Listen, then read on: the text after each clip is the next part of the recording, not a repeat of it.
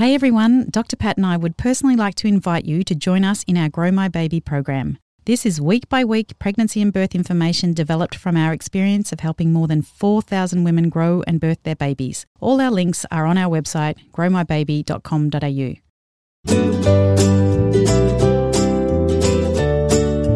If you're trying to get pregnant, or you are pregnant, and you feel a little bit overwhelmed by all you need to know, then this is the right podcast for you. Welcome to the show. I'm Bridget Maloney. And I'm obstetrician Dr. Patrick Maloney. And this is The Kick, your expert-led podcast that delivers the essentials of growing a baby. Make sure you head to our website, growmybaby.com.au, to get some awesome free tools like our pregnancy knowledge checker to help you feel like you got this. Hello everyone. Well, this is episode 31. And welcome back. Welcome back to us too. We haven't done an episode since the shutdown. No, we're still in the coronavirus shutdown, and we're here in our little studio, but we're allowed to be in this little room together because we're in the same family, right? Yeah, and thank God, because it's nice and snug in here, isn't it? It is snug. I don't know that I'd want to be in here with a whole bunch of other people. I know, I don't think we would be allowed. So, yeah, thank you to the studio to let us in. And today we're talking about ectopic pregnancy. Yep. Yeah, so this is actually a request from somebody on our Instagram DMs. And it's a really good topic to cover because it's pretty common, isn't it, Patty? Yeah, and we like covering things that people have requested as well. Yep. So have we got a review to talk about up front? Oh, gosh, look at you go. Yes, we do. All right. We've got lots of reviews. I won't get too many out today. I'll just do one at a time. Hey? Keep them coming, people. Keep them coming. All right. So this one is this is on our iTunes from Robin Carr. Thank you for this wonderful podcast. I've been feeling quite nervous, especially in isolation, about a range of things to do with my pregnancy and birth. I'm feeling so much better, informed, and calmer for listening. And we've been getting that a lot, haven't we? You know, it is incredibly distressing for people in isolation during this coronavirus shutdown.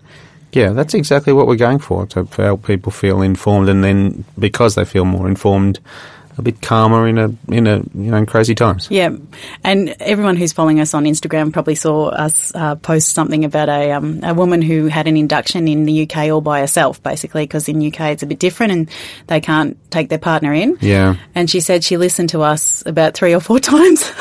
During the labour. And we were like... How awesome is that? How awesome is that? And we were helping to calm her nerves. So that's fantastic. I love that. Yeah. Okay. All right. Let's get on to ectopic pregnancy. Pat, what is ectopic pregnancy?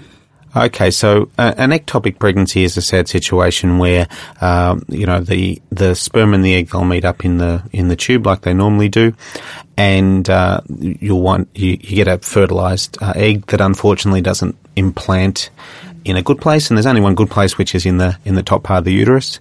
And if it implants anywhere else, like in the tube itself, or outside the end of the tube near the ovary, or down in the cervix in the lower part of the uterus. No way, it can travel all the way down to your cervix. Yeah, so those are all dangerous places where it won't implant properly, and where it can't grow properly, and where it's likely to cause a lot of bleeding once it bursts out of where it's implanted. Because it grows too big and can't be contained within the tube? Yeah, that's right. So they're bits that won't stretch like the upper part of the uterus will. And why doesn't it travel all the way down into the uterus? What's happening? Look, sometimes it's just a bit of bad luck that we think that sometimes it just doesn't go right. But also there might be a problem with the tube itself. Okay, so for example, if a woman's had a tube that's been partially blocked, and instead of a nice smooth road, it's a crooked, bumpy road, then the fertilized egg might be more likely to get stuck in there. And what would cause it to be, all blocked or not smooth? A history of chlamydia infection would be the main one. Oh, really? Yeah, okay. So someone who's had maybe a bad chlamydia infection, it's been treated. Sperm and egg were able to meet up, so the tube's not blocked, but maybe it's crooked, and that's promoted the pregnancy implanting in the wrong spot. And I mean, this is probably a strange question, but can you rebore the tube or straighten it out? Yeah, a lot of people have tried that over the years in various different ways, but that's not a thing, unfortunately. They can do it for men who have prostate problems. It's not like a prostate, no. Oh, okay. All right. So if you do have an ectopic pregnancy, how can you tell? Like, what do you have normal early pregnancy symptoms like sore boobs and nausea? And yeah, so you'll have normal pregnancy symptoms because the presence of a implanted fertilised egg, you'll start making that pregnancy hormone, that beta-HCG, and that'll happen no matter where the pregnancy is located. So nausea, tiredness, breast tenderness, all of the things that you get in early pregnancy, you'll get those anyway. And until something goes wrong or some testing is done, you won't know whether it's ectopic or not. So you'll still get a positive 2 lines on a pea on a stick? Absolutely. Yeah, right. In exactly the same way. Yeah. And that can be a little misleading, thinking, okay, great, I'm pregnant, everything's fine. But an ectopic pregnancy, sooner rather than later, will start to cause some problems, typically vaginal bleeding. And that will usually take a woman to her doctor or the hospital, where an ultrasound might be done, and the ultrasound might show a picture that isn't in keeping with a normal pregnancy. For example, if the bleeding happens at 7 weeks, we would absolutely expect to see in the uterus a pregnancy sac with a little fetal pole and maybe a heartbeat. And if someone comes to the hospital at 7 weeks of pregnancy with bleeding and we do a scan and there's nothing in the uterus, then that's an ectopic until proven otherwise, because that pregnancy hormone is coming from somewhere, and yet there's nothing to see in the uterus itself. So, I mean, we've covered early bleeding in pregnancy in one of the earlier episodes, so I can't remember what we said. So somebody's had early bleeding. Where do they go first off? Emergency department, to their GP? What's their first protocol? Yeah, it depends what's going on and what services are available. But if someone's in early pregnancy with heavy bleeding and a lot of pain, then that might be better dealt with in a hospital emergency department rather than through the local doctor. Yeah. All right. So what are the most common symptoms that somebody might present with if they've got an ectopic pregnancy? Well, sometimes it's just sort of picked up by accident without any symptoms at all, and that might be that somebody has a scan at 6 weeks just to see whether there's anything to see yet, to date the pregnancy, to make sure it's not twins, all of those sort of things that we might do an early pregnancy scan for. And we might see a situation where it just doesn't add up. So we know the woman's 6 weeks, there's nothing in the uterus, and maybe by then we can even see a little bulge halfway along the tube. Ah, yeah, right. But she maybe have absolutely no symptoms yet. Okay, and we pick up a lot that way because we do a lot of early pregnancy scans for various reasons. You like doing early pregnancy scans, don't you? Well, I do if I mean, you don't have to have one, but I do if someone's had a pregnancy loss the previous pregnancy, because they're really keen to see it. Yeah. It does reassure people at 6 weeks. Yeah. Yep. Or if they've been trying for ages, or all sorts of reasons why it might be a good idea to have a look early. So occasionally we'll pick up an ectopic before it ruptures and before it causes major troubles. And then of the ones that are already starting to cause trouble, by far the most common situation would be bleeding in early pregnancy. And are you talking about any type of bleeding? Like, is it bright red, dark red? Yeah, you read that. I don't think that's a thing. I did read that. Yeah, I think when I was doing my research on the internet. Yeah, I don't think you can pick an ectopic from a miscarriage by what the bleeding looks like. Absolutely not. I think it's an ultrasound diagnosis. All right. And what other symptoms does somebody have? So they've started bleeding. Are they in pain? Yeah, well, pain. So in particular, if, like most ectopics, it's in the tube, then by the time it starts bleeding down the tube, through the uterus, through the cervix and down the vagina, there'll also be some bleeding that comes out the other end of the tube, the open end near the ovary. And that's going to bleed fresh blood out into the woman's insides, and that's painful. Yeah. And is it serious? Yeah, they're serious if they rupture. And thankfully, very in our country with a developed healthcare system, we're able to pick that up and operate quickly. But yes, they're serious, and globally in developing countries and so forth, they're still a major problem. How many times have you Googled something about your pregnancy? When I was pregnant all the time, Dr. Pat. Yeah, we get it. You may be confused or overwhelmed.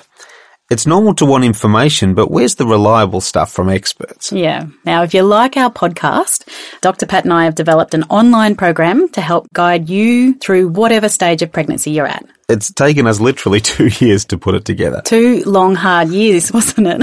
But, it is a game changer in how pregnancy information is given. Now, how it works is you get to sign up at whatever stage of pregnancy you're at. So you could be pre-pregnant, in your very early stages of pregnancy, late pregnancy, preparing for birth, or maybe you've just brought your baby home, and you get lots of information around that. And then you also get to join our closed Facebook group. So we'll have some Q&As and some lives happening in there. So we really get to interact with you. We've called in all our contacts too. So we've got a dietitian, anaesthetist, physiotherapist. Sonographer. Yeah, who else? Pediatric nurse, obstetrician, mother of 4. Oh, just all the people you need to hear from. So if that's you, come and join us at www.growmybaby.com.au. See you in the course. Now, my research. I know how you take you don't like it when people say I've done my research, which just means I've just jumped onto Google. Oh, that's just me. I'm not sure that reading about something on the internet is the same. If I was a researcher, if I worked in a lab and had dedicated my life to that, it might annoy me at parties if other people called their internet research. Research, yeah. Well, my internet research led me to shoulder tip pain. Some people complain of having pain in their shoulder. Yeah, that's a thing. So if you've got bleeding on your insides, in the pelvis, sometimes that will be interpreted by your brain as pain coming from the tip of your shoulder. How weird. We've got a like a nerve connection between. Yeah, it's a little short circuit in our nervous system where the brain can easily confuse internal pain from the pelvis and abdomen as coming from the shoulders. And we most commonly see that after laparoscopic surgery. So if we're doing a laparoscopic surgery for endometriosis or appendix or whatever, we fill the person's inside with carbon dioxide so we can see what we're doing. Yeah. And that will irritate the lining of the peritoneal cavity of our insides. And on the ward afterwards, everyone's rubbing their shoulder, but there's nothing wrong with everyone's shoulder. It's just a mistake your brain's making that thinks the pain's coming from there. Oh my God, human bodies are just fascinating. I get so fascinated. So what other sort of symptoms? I know we've sat at a table before when you suspected that a person complaining of pain was experiencing an ectopic pregnancy. You picked it straight away. Oh yeah, that's just my gynecologist's instinct. She hadn't told anyone that they were pregnant, but you were like whispered, do you think you might be pregnant? Yeah. So it hurts, and it really hurts. Yeah, and so that sort of severe pain in early pregnancy needs to be checked out. Straight to the emergency department. Yeah, absolutely. And then, of course, if it's already ruptured and there's significant bleeding out into the woman's insides, then she'll have shock and low blood pressure, look pale, sick. Yeah, right. And that's a very serious situation. Yeah. So what about going back to the person who maybe at 6 weeks wasn't experiencing any symptoms, but you've suspected an ectopic pregnancy? What's the treatment for that woman? Well, for that woman where the ectopic's unruptured, we do actually have an opportunity to treat that without surgery. Oh, yeah. And this is getting a little more popular, in recent years. So there's a drug called methotrexate, which is a drug in common use for all sorts of other conditions. And in the setting of an unruptured ectopic, it works a bit like chemotherapy for cancer. Chemotherapy. It's immune suppressant or something, isn't it? Oh, elsewhere it is. Yeah. But using it for this purpose, chemotherapy drugs work by attacking cells that are rapidly dividing. Oh, yeah. And cancer cells are rapidly dividing. So that's how chemo knows to attack mostly those and to leave most of your other cells alone. With methotrexate for an unruptured ectopic pregnancy, it'll attack the pregnancy cells because they're the ultimate rapidly dividing cells, and it can destroy the tissue from the ectopic without and treat the whole situation without the need for surgery. It's often misunderstood that it's better than having an operation. Because, the operation, it involves removing the tube with the ectopic inside it. And if we use methotrexate instead, it's tempting to think of the methotrexate washing that tube clean, washing the pregnancy out and the tube is still fine. And we don't think that's really what happens. We think that the ectopic pregnancy probably still destroys the usefulness of that tube. And all the methotrexate really does is save you having an operation. Right. But certainly you get to keep the tube if you have methotrexate, but how useful that tube is to conceive again, we don't really know. Yeah, right. You're listening to The Kick with Dr. Pat and Bridget. How many times have you Googled something about your pregnancy? When I was pregnant all the time, Dr. Pat. Yeah, we get it. You may be confused or overwhelmed. It's normal to want information, but where's the reliable stuff from experts? Yeah. Now, if you like our podcast, Dr. Pat and I have developed an online program to help guide you through whatever stage of pregnancy you're at. It's taken us literally 2 years to put it together. 2 long, hard years, wasn't it?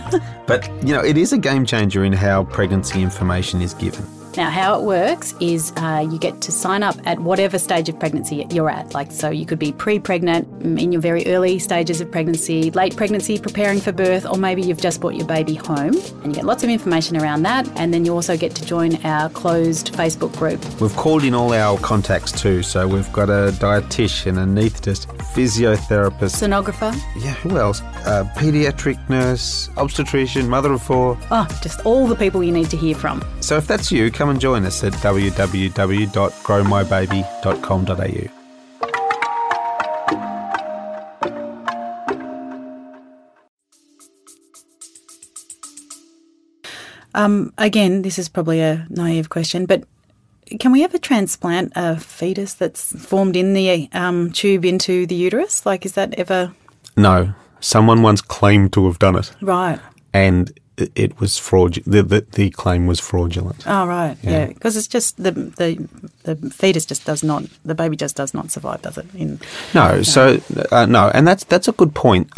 In all of the drama of an ectopic pregnancy and the need for surgery and hospital visits and everything, it gets forgotten that this is a pregnancy loss. Yeah.